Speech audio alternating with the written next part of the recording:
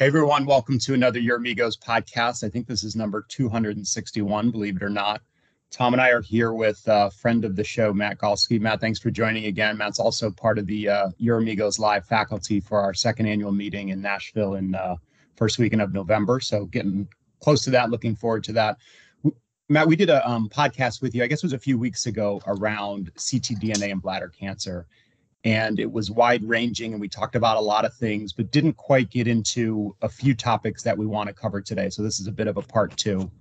Usually what happens is... Brian, before you go any further, it's fair to say that this was from some feedback from some of our listeners. This is a very unusual occurrence because we normally get no feedback. And, well, not positive feedback anyway. Yeah. So I was going to say part twos are usually because you either screwed it up so badly or because people want more. No, there was a clamoring for more. People couldn't. What would happen? You know this, Matt. Tom calls me afterward and he's all distraught. He wants to redo the whole thing, and I have to talk him off the ledge. And so I talked him into a part two. That's actually the real story about this happening. But so let's dive in. Let's cover some topics that we didn't quite get to. One of them being, a candidate approach versus a panel approach when you're looking at ctDNA, a broad-based approach versus a patient-specific approach, and sort of the pluses and minuses and what settings you might think about which of those approaches. So Matt, I'll turn it over to you, and then let's dive into that topic first. So panel-based approaches versus tumor-informed approaches, that's the question. Yeah, so I mean, I think, we're talking about biomarkers, right? And so for biomarkers need to be developed in a manner that's fit for purpose. And so it's really context dependent. It's the question that you need to answer that defines what the best approach might be. And so I think there's two broad categories that we're talking about to start. One is monitoring minimal residual disease. The other is what people sometimes call liquid biopsy, or trying to determine whether or not one can identify targetable mutations using blood as an efficient means rather than using tumor.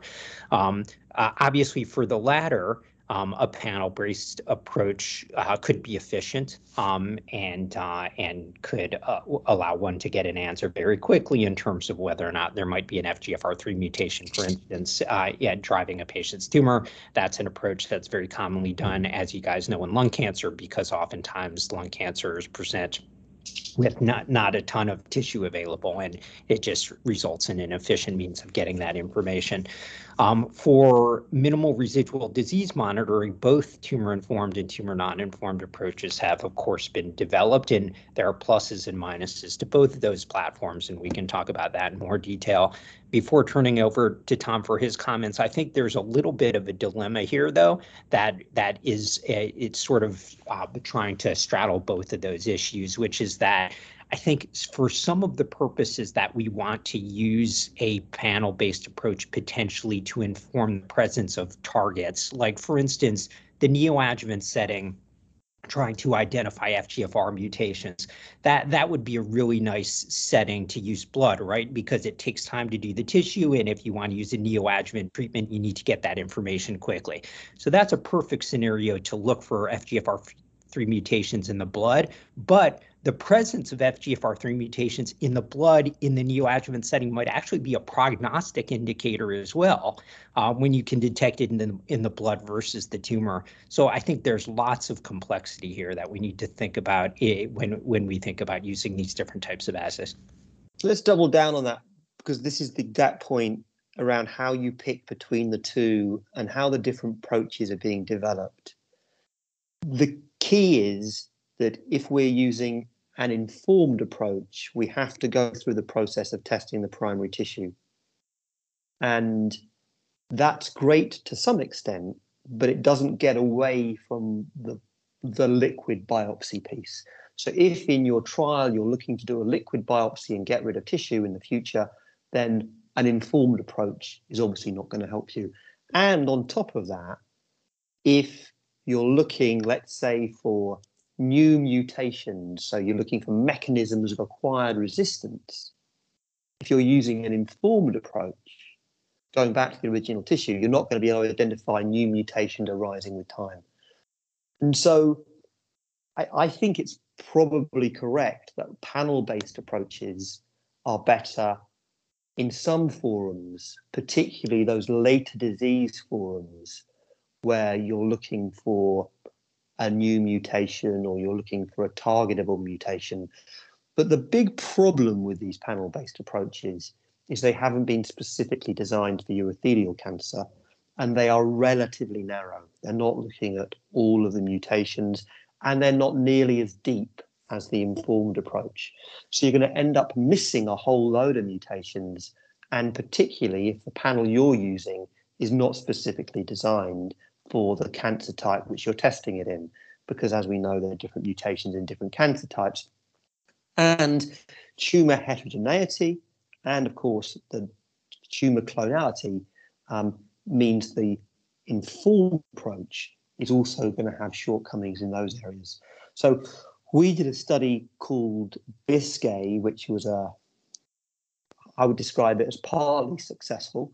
And in Biscay, what we did is we looked at durvalumab, and we looked at a series of arms, one with durvalumab plus PARP inhibition, durvalumab plus other arms as well, FGF of course, and it was the AstraZeneca folks, and I think they did an amazing job. And in that study, they looked at both the informed approach and a panel-based approach. And the panel-based approach was to test the correlation between the tumor and the blood to see the accuracy of FGFR mutations, which actually were extremely high. And I think that was the first study to say you probably can. I might be wrong about this. What was that number, Tom? Say actually you can really. How many patients were there? No. What was the association? Positive predictive value of sensitivity and specificity well above 80%. So for FGF, the association was between FGFR. Yeah. It was for FGFR, but we did it for and actually it was much less sensitive, much less specific for PARP inhibition. So there is variability across different biomarkers that you're looking for, but some of them you can accurately identify using a panel-based approach. And then, the other potential advantage, and then of course, if you do an informed approach, you can do the same experiment and you can look at the ability to find FGFR mutations. And it's actually the informed approach, which we also did that correlation, which was also high. And then the last bit is, of course, we then went to look for acquisition of new mutations. And with those new mutations, we then used a panel-based rather than that informed approach again, because we weren't able to identify those new mutations. So I think that's one example where... Can I interrupt, Tom? Ask you a question, and maybe Matt can comment. How are there data from this trial or other about the occurrence of new mutations? How common is that sort of as bladder cancer progresses across the spectrum? Is it 10% of patients? Is it 90%? Are there data about, because you said you can't use, go ahead. There's some lung cancer data and there's some bladder cancer data. What we showed in the bladder cancer cohort, and the numbers are relatively small, individual patients tracking FGFR, we can show dropping with response. And then once you have responded, you then can show occurrence of new clones. And we showed it in 5 or 6 patients. We showed new clones in 2 or 3 of those patients when it come through. So you're able to identify those new clones. So let's just park that for a second and then say, well, why is the informed approach relevant? And I think the informed approach is really relevant because if you're monitoring response to therapy and you want to look at, variant allele frequency or positive and negativity, identification of 2 clones or 0 clones. If you want to actually monitor the treatment effect, instead of using CT scans, you potentially could use ctDNA. And an informed approach is a very sensitive way of identifying, it's much deeper sequencing. More patients are likely to be positive. And those patients you can track more easily with a personalized approach. So if you're tracking treatment effect, at the moment it appears that this personalized approach is more attractive. Whereas if you're looking for generation of new clones, acquired resistance, or you actually want to get away from tissue altogether, which is possible, then you could use a panel-based approach. And what one of our podcasts was, for listeners who are interested in our back catalogue, for those of you who are, I'm sure there are not many of you out there, but we did a prostate cancer ctDNA podcast where actually they were doing whole genome sequencing much, much deeper than we have done with these commercially available panel-based approaches. And that's probably where we're moving to in the future, but we haven't quite got the technology right yet. So I was going to raise that point to you. I raised it the last time we had this discussion, and I'm certainly not tied to any one particular platform, and we need lots more data. But there is data in bladder cancer using whole genome of both the tumor and the blood from C2I Genomics. There's a paper that was just published or is on bioRxiv right now. I don't remember if it's actually been published yet. That approach obviously mixes a little bit of the best of both worlds. You have the full set of information from the tumor, the full set in the blood, and then you use computational tools to really try and match what's going on in the tumor versus blood. Tom, you mentioned ctDNA potentially replacing scans. Do either of you think we're anywhere close to that day where we're not doing scans or doing them much less frequently and relying on ctDNA? Well, there is a little bit of data out there in Vigor 010, which was adjuvant atezolizumab versus best supportive care in ctDNA positive patients. In that cohort, 40% of patients were ctDNA positive. And in that cohort, we also showed that those positive patients, 20% had normalization of ctDNA with atezolizumab, and those 20% didn't go on and relapse. So it's a good early marker. But we also showed in the same cohort, when you looked at the control arm and the study arm, you could very reliably see ctDNA occurrence pre-radiological relapse. And so it looks like you can accurately identify, using this informed approach, you can accurately identify relapse of disease. Now, it's not perfect yet, and the specificity and sensitivity of relapse isn't 100%. By the way, radiology is not perfect either.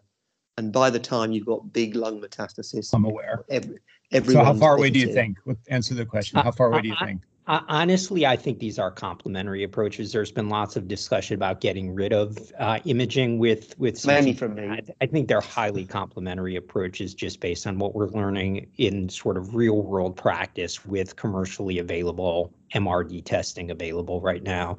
I think you need both. Maybe we can decrease the frequency, but I think you need both. Yeah. The other piece I wanted to talk about just before we move away from the panel-based approach is in the Danube trial. We published this in the EAU, the European Association of Urology annual meeting, maybe 3 years ago during the pandemic. I fear that you may have missed it. It was a small abstract, but in that landmark publication. We actually showed you can measure tumor mutational burden from blood-based panel approach, and we used Garden 360, and we could accurately correlate TMB in the tissue and the blood. And on top of that, you might remember Danube, and we haven't talked about it for a while because I find it difficult to talk about. But in that trial, which could have been positive had we got the biomarker right, tumor, the hazard ratio for durva-tremi, it's exploratory data, all the shortcomings, it's a negative trial, blah, blah, blah. But with durva-tremi, the hazard ratio was 0.56 or something crazy for blood TMB. And so the principle that tissue-based biomarkers and tissue-based TMB is still the gold standard, and these circulating biomarkers need to really test themselves against the tissue-based biomarkers before we can explore blood-based biomarkers prospectively. I don't think that's true. I'm comfortable saying that tissue-based and blood-based biomarkers are equally important potential resources for biomarkers, and I think we should be exploring each rigorously and then picking the best one. Because what lots of people were saying to me in trial, they say, oh, yeah, we'll do the exploratory work with the blood-based biomarkers, but it's the tissue-based biomarkers. That's the one where we're going to put the alpha allocation. That's where we're going to be based. And if the blood comes out, that's great. The problem is, of course, if the blood comes up and it's exploratory, it just remains exploratory for another 5 or 10 years. And so we need to kind of move away, I think, from this tissue-based thinking. And of course, if that's the case, then that debate about panel-based versus personalized or informed approaches is really important, because it's the panel-based approaches which is going to be relevant, because as Matt said before, it's only really the panel-based approaches that you can do relatively quickly. The informed approach takes longer because you've got to get the tissue and you've got to do the analysis. So you go, Ron. No, I was going to say, I know we want to talk about each of your trials that are employing ctDNA to try and move it forward. I think you may have had another topic before then, but I often don't listen when you speak, so I can't remember what it was. I've noticed that, and it's quite irritating, to be honest. You want to talk about, let's talk about the trials. We didn't get to talk too much last time about each of your trials, and we kind of touched on it, but I think we wanted to go a little deeper because I think they're both interesting. Maybe Matt, we'll start with you, and you can sort of describe this upcoming, I think it's HCRN trial, is that correct? So this is Alliance. Sorry. NCTN trial. So this is... Brian, before we get there, why don't we did my study first? Because I think, my study, the study I'm involved with... Tom, Matt is our guest. We should let him go first. I understand that, but we need to be ruder to our guests, I think. We're going through... No, I think that's appropriate. I think sequentially or chronologically, I think that's appropriate. All right, fine. So, all right, Tom, please tell us about your study. I can't wait to hear. Thank you for inviting me, Brian, to the show. It's the last time, by the way. To the study that I'm involved with a number of other investigators. The steering committee is large, and there are 200 sites, all of whom are working really hard to try and make this successful. It's a very difficult study to do, and it's a collaborative piece. Roche sponsors the study, and there are people like Viraj who work extremely hard on this. So it's very important. Lots of people. Tell us about the study. Lots of people, not my study. The study is the prospective validation of 010. And 010 was a study which was the adjuvant study of atezolizumab versus placebo. We identified, as I said previously, 40% of the ctDNA positive, and those 40% who were positive had a 8-fold increased risk of relapse. And the surprising bit was a 40% reduction in the risk of death for those that receive atezolizumab. So essentially, we're identifying a higher risk population, and intervention with atezolizumab earlier appears to be associated with better outcomes. Why might that be the case? Well, I think those of us who treat bladder cancer recognize that once you've got measurable disease, particularly measurable visceral disease, that the chances of pembrolizumab, atezolizumab, nivolumab getting control in time, because I think it takes a while for these drugs to work, because they're working indirectly via the immune system, unlike chemotherapy that's working directly on the cancer. The time for the drugs to work is too short once you've got frontline metastatic measurable disease.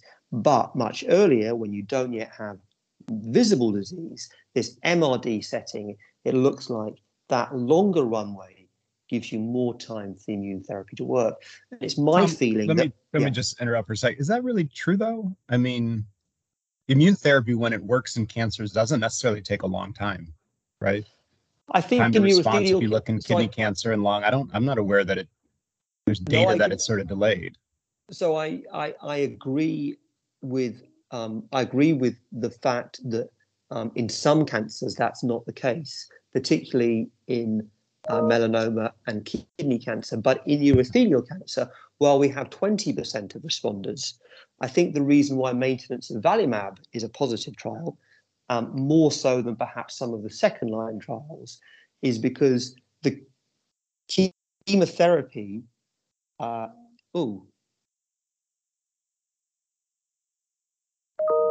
You there, Tom?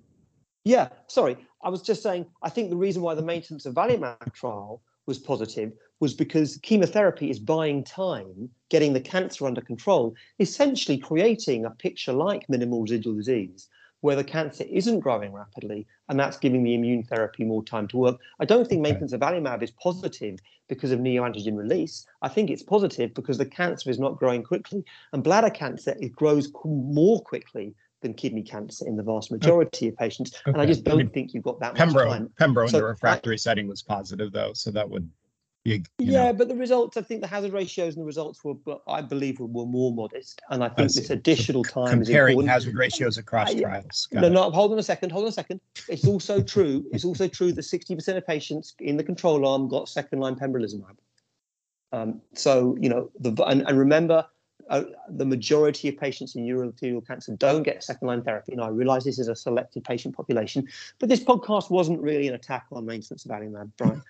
That wasn't designed that way. Okay, so your theory is that in the adjuvant space, you can create this minimal residual disease state to allow the time for immune therapy to work better. Whether that's true or not, we can debate, but that's at least your hypothesis. I mean, that you're basically stating the basis for adjuvant therapy. I mean, adjuvant therapy doesn't help patients who have no cancer. It only helps patients who have microscopic cancer, and that's what you're trying to detect. Right. Yeah, right. You're trying to said it more eloquently. Yeah, much more and much more sunctly. I haven't. Matt, are you interested in hosting a podcast? We'll talk offline. We haven't got to my again. Go ahead, Tom. Tell us about the prospective study. So the prospective study. Just before I get there, can I say one more thing, which I think is relevant, which I wish I'd said in the previous show? Is there does seem to be a link between ctDNA positivity and immune biomarkers. So there's a link between ctDNA positivity and PD-L1 expression. There's a link between response to therapy being higher in those patients who are ctDNA positive and have T effector type signatures. But there's also a link between TGF-beta and mechanisms of resistance in ctDNA positive patients. So it's not purely this kind of, it's not just purely these patients happen to be positive and that's why it's working. It looks like there's a link between the biology as well. Now, that link is exploratory, but it was being shown in a couple of different environments. And I think, we need to look more into that because it may turn out to be important. So what happens is this trial comes in and there are other components. As I said previously, we showed that 20% of patients responded to therapy with a ctDNA clearance. I also said that we showed that the dynamic biomarkers could predate relapse of therapy. But inevitably, this was exploratory in nature. And so we then went on and did a bit of work in the neoadjuvant setting, and Michael van der Heiden's work has also looked at this. And this, again, is using an informed approach. It's important that everything I've said so far is based around this informed approach with Natera. And in the neoadjuvant setting, we could show that 70% of patients were ctDNA positive. And we could show that 2 cycles of atezolizumab, again, could result in ctDNA clearance in about 25% of patients. And we could show that those patients who were positive post-surgery had a sort of a 90% relapse rate. And we could show that surgery was associated with clearance in the majority of those patients that hadn't responded to therapy. So when you put these 2 pieces together, it really did point towards atezolizumab and ctDNA having a strong, a gravitational link with each other. But these are exploratory data, so there was a need to do a prospective study. And this is a really important study in Vigor 11, which looks at patients post-cystectomy who are ctDNA positive or become positive over the next year. We track patients for a period of a year. So they're positive or become positive, and then we randomize them to atezolizumab or placebo.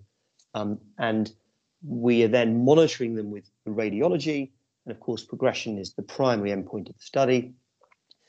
And at progression, the control arm will go on. Many patients, I'm sure, will be unblinded, will go on and either get immune therapy, but I hope they get chemotherapy and avelumab, which is a current standard of care. And that study is to prove what we've shown already. And if that's positive, I think it will change the way we think about MRD and perioperative therapy in bladder cancer forever. And that's why I think it's such an important study, because if you don't need to have adjuvant therapy if you're ctDNA negative, we're over-treating 70% of patients. And it will make a big difference. And Tom, to clarify, all patients will be radiographically negative. Yes. Right. Of course, if you're radiographically positive, you're no longer an adjuvant patient. And another point of clarification. So you said if they turn positive, they can be enrolled. So somebody could be 8 months after cystectomy and turn positive and then get therapy? Yes. So you're negative. You're having blood tests every 6 weeks, and then you become positive, you're randomized. And how many? It's different, right, than most adjuvant studies, right? There's a window after organ removal, and you enroll in that window. So that's why I bring it up. So that window lasts a whole year. And I think that's why it's cool, because the way this could change things is you would be, instead of doing regular CT scans, waiting for the disease to come back, you can actually catch the disease much earlier. And with that, you then, if positive, these patients wouldn't need to go through 6 cycles of chemotherapy. You could just give them immune therapy, which we've all agreed is better tolerated if the trial was positive and associated with survival advantage. And catching early patients earlier in urothelial cancer, I think, is really important. And I think the concept in 10 years' time of waiting till visible lumps on an X-ray before you give therapy will be seen as something of the dark ages. All right. Anything else you want to talk about that trial, Tom? I agree, it's important. It's accruing now, right? It's almost accrued. It's getting there. 70% of the way through, 200 sites. It's complicated because adjuvant nivolumab is available in many of the countries, and we obviously don't want to recruit patients we don't want to randomize patients who will come off study and rather get adjuvant nivolumab if they're positive. And certainly in Europe, because PD-L1 is part of the adjuvant label in Europe, that's potentially the worst case scenario, because we don't want to enrich for the PD-L1 negative patients, because as I said before, there's a link between the ctDNA positive bit and the biology of the disease, and we wouldn't want to skew that population. So the trial is one of the most difficult studies we've had to enroll into. But, for those people who are taking part, I think it's more important than, we were doing 7 neoadjuvant trials. Do we need 7? I don't know. But this is the only, Matt's going to talk about a second study, but this at the moment is the only study which actually is going to say, no, hold on a second, these patients don't need adjuvant therapy. And, it may be the case in the future that patients need 3 cycles of neoadjuvant immune combination therapy, surgery, and if you're ctDNA negative, you need nothing else after that. One of the problems is the trials that we are designing are having this sandwich effect of a year of adjuvant therapy after the surgery, and that is going to be over-treatment for some patients.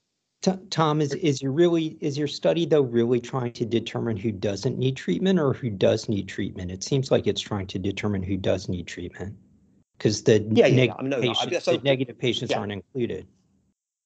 Yeah, so I think when I'm talking about I'm talking about the neoadjuvant trials, that second bit. What I'm trying to encourage is other studies, the other prospective adjuvant and neoadjuvant trials, to also explore ctDNA, not necessarily the same technique, but also exploring ctDNA, because it will be possible in some of these neoadjuvant trials we're doing. There's a study out there, for example, EV and Pembro, 3 or 4 cycles neoadjuvantly, and then 3 or 4 cycles of adjuvant therapy as well. And the question is, if you did ctDNA analysis and you showed actually the relapse rate was only 5, of the ctDNA negative patients is only 5% in that environment, you might say, do we need to give adjuvant therapy to those ctDNA negative patients? So Tom, last question for you, and then we should go to Matt and to describe his pending study. But if your study, if this 011 is positive, shows what you want it to show, but a lot of these sandwich studies that you talked about are also positive, and we know one is already, do you think people will really use ctDNA, or will they just say, well, let's give, neoadjuvant surgery and then adjuvant, to everybody?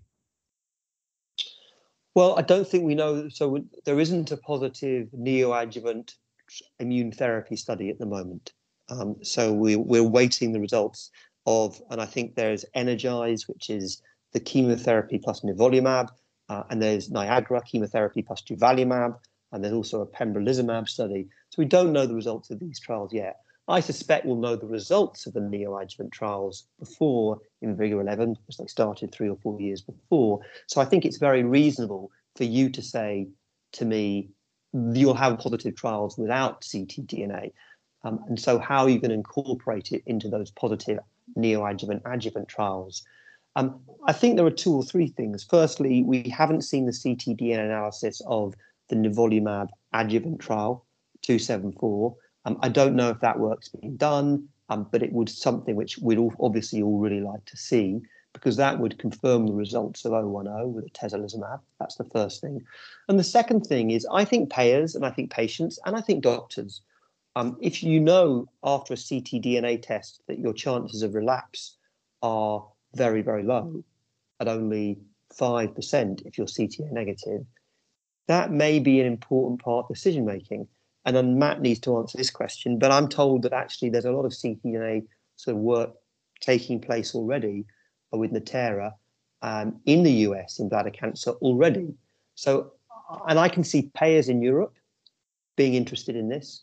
I can see doctors and patients being interested. Right. So I think the results from Vigor 011, the ongoing prospective study, if they confirm 010, will be powerful enough to be translated into a broader setting. So Matt, let's turn to you. This upcoming Alliance study, why don't you just describe the design and how ctDNA is playing a role? Yeah, so this goes by the acronym MODERN, and this is a study limited to patients with bladder cancer, and we can talk about why, but it's limited to patients with bladder cancer. It's the same pathological eligibility criteria as in Vigor 10 and Checkmate 274, which is patients who've had neoadjuvant chemotherapy and have residual T2 or higher disease in their surgical specimen, or patients with pathological T3 tumors or higher who have not received neoadjuvant chemotherapy and are cisplatin ineligible. We actually do include patients with lower stage disease in the surgical specimen as well, who are ctDNA detectable, and I can speak to that. So those patients after surgery are enrolled and they undergo central ctDNA testing using the Natera platform. And if they are ctDNA detectable at that post-surgical time point, then they're randomized to standard of care adjuvant nivolumab versus escalation of treatment, which is nivolumab plus the LAG-3 inhibitor relatlimab. And so treatment's given for a year, just as we did in Checkmate 274. A seamless phase 2/3 design is employed in that randomization. So the phase 2 endpoint is ctDNA clearance. We're looking for higher ctDNA clearance in the combo arm versus the single agent. And then if that threshold is met, then that folds into a phase 3 study with an overall survival primary endpoint. If patients are ctDNA undetectable at that post-surgical time point, then they undergo a different randomization, which is to standard of care adjuvant nivolumab monthly for a year versus surveillance with frequent ctDNA monitoring. And if those patients on surveillance convert from undetectable to detectable, then they proceed with nivolumab for 12 cycles in the absence of radiographically detectable disease. And there's a non-inferiority design applied to that randomization with a DFS endpoint. Love it. You know, what I like about this trial is that it's asking a lot of different questions, you know, about escalation and de-escalation, right, in the context of one trial. Do you think there'll be trouble randomizing patients to no therapy, even if ctDNA negative, right, given the adjuvant Nivo data? Yeah, I mean, I think that we're going to need to pressure test that when we open the study, of course. I think based on discussions that I've had with patients using commercial testing thus far, I think many patients are highly interested in pursuing surveillance in the absence of detectable ctDNA based on the possibility that they've already been cured of disease. I think the issue is, will randomization be acceptable to determine that? And I'm hoping that it will be, because I think this is a critically important question to answer. Agreed. Plus, as you said, they can cross over, right, if they become ctDNA positive. That's absolutely And is right. that like Tom study within a year, or no? We extend it longer. It's actually up to 3 years. 3 years. Yep. Yeah. Matt, so a couple of questions from me. The first is, in the positive group, because everyone's getting nivolumab, or nivolumab plus LAG3, the question you're actually asking is not so much about ctDNA, but you're asking whether or not LAG3 is a better way of clearing the combination is a better way of clearing ctDNA. Yeah, what we're asking is, can we escalate treatment in patients who are the highest risk? And if you look at the overall survival estimates for patients on IMvigor10 who are ctDNA detectable randomized to atezo, unfortunately, it's still pretty dismal. So I think we need to try and do better than that. So the LAG3 attempt is actually an endpoint for an efficacy type trial looking for a combination versus a monotherapy, and the results of the trial essentially are going to show something like ctDNA clearance of 20% for atezolizumab. So let's say it's the same for nivolumab, and it's 40% clearance versus 20% clearance, and that's how you're going to present the data. Is that correct? That's correct. So we have a threshold for the phase 2 endpoint of ctDNA clearance. I'm not going to go into detail about what that design is, but we are looking for an increase in clearance with the combo. And of course, what that brings up is not only sort of the multiple questions that we're trying to address in this study, but also whether or not ctDNA clearance can potentially serve as an intermediate endpoint to screen the activity of novel combinations in the adjuvant setting. And so what happens if the ctDNA clearance is let's say it's negative and it's 20% versus 20%, but the PFS, or the time to radiologic progression, is wildly positive? How would you interpret that? Yeah, so this was a study that was designed in collaboration with multiple stakeholders, and it's an NCI-sponsored study within the United States. And so I think we, like we have to do many times, we had to pick an endpoint and stick to it. So that's our phase 2 endpoint. There was a need to have an early readout based on the fact that this is a novel combination in the adjuvant setting. We felt that was the earliest endpoint and the most novel endpoint that we could employ. And if we see no difference between clearance but a signal for time to event endpoints, then that will be hypothesis generating. So essentially, you've taken the ctDNA results and you've got an exploratory biomarker and exploratory combination, and that's quite innovative and has the opportunity to really move the dial some distance. If IMvigor11 comes out, it doesn't show it and it's negative, heaven forbid, how would you interpret that? Let's say the IMvigor11 comes out and doesn't work at all. What effect would that have on your study? I mean, I think that adjuvant Nivo is standard of care for all comers right now. And so I think we have to prove that that's not the case. And so that's what we're hoping to do. I mean, I think they're complementary studies, right? Because they're kind of asking a bit of different questions. And obviously with Rella in there, you're asking a LAG3 question. Maybe my last question, we're coming up on time here, is about LAG3 and bladder cancer. I don't know much about it, what the biology is, and it makes sense to combine with Nivo, of course, given the melanoma data, et cetera. But is there specific biology around LAG3 expression in bladder cancer and in this setting? Yeah, so there's probably some of the most interesting data has to do with these immunophenotypes that were defined by a group at Memorial that was published in Science Translational Medicine, and they used a discovery data set in melanoma and then a validation data set in bladder cancer, and they actually showed that this LAG3 CD8 effector immunophenotype in the peripheral blood in both melanoma and bladder cancer was associated with particularly poor outcomes. So we think that sort of lines up with patients who have a worse prognosis and need escalation of treatment.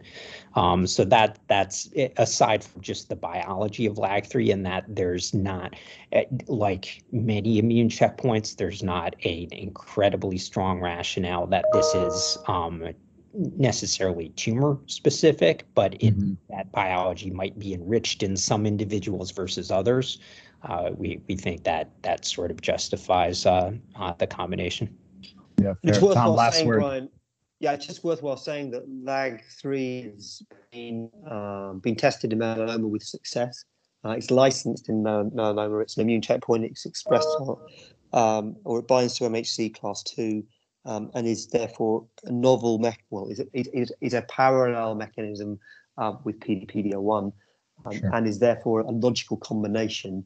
with a track record in melanoma. And so I think investigating in bladder and kidney cancer makes a whole lot of sense to me. And I'm really excited about the possibility of looking at data with this. I also think TIGIT's an exciting target, those two together. And I'm excited. I think it's a terrific study. I think it's fantastic we're using novel endpoints. It's a quick endpoint. I think it's clean, and I think it's going to work. And I hope it's really successful. Thank you. I appreciate it. Thanks for joining, Matt, and especially Too Long podcast. Appreciate it. We look forward to seeing you in November. Thanks. Great to speak to you.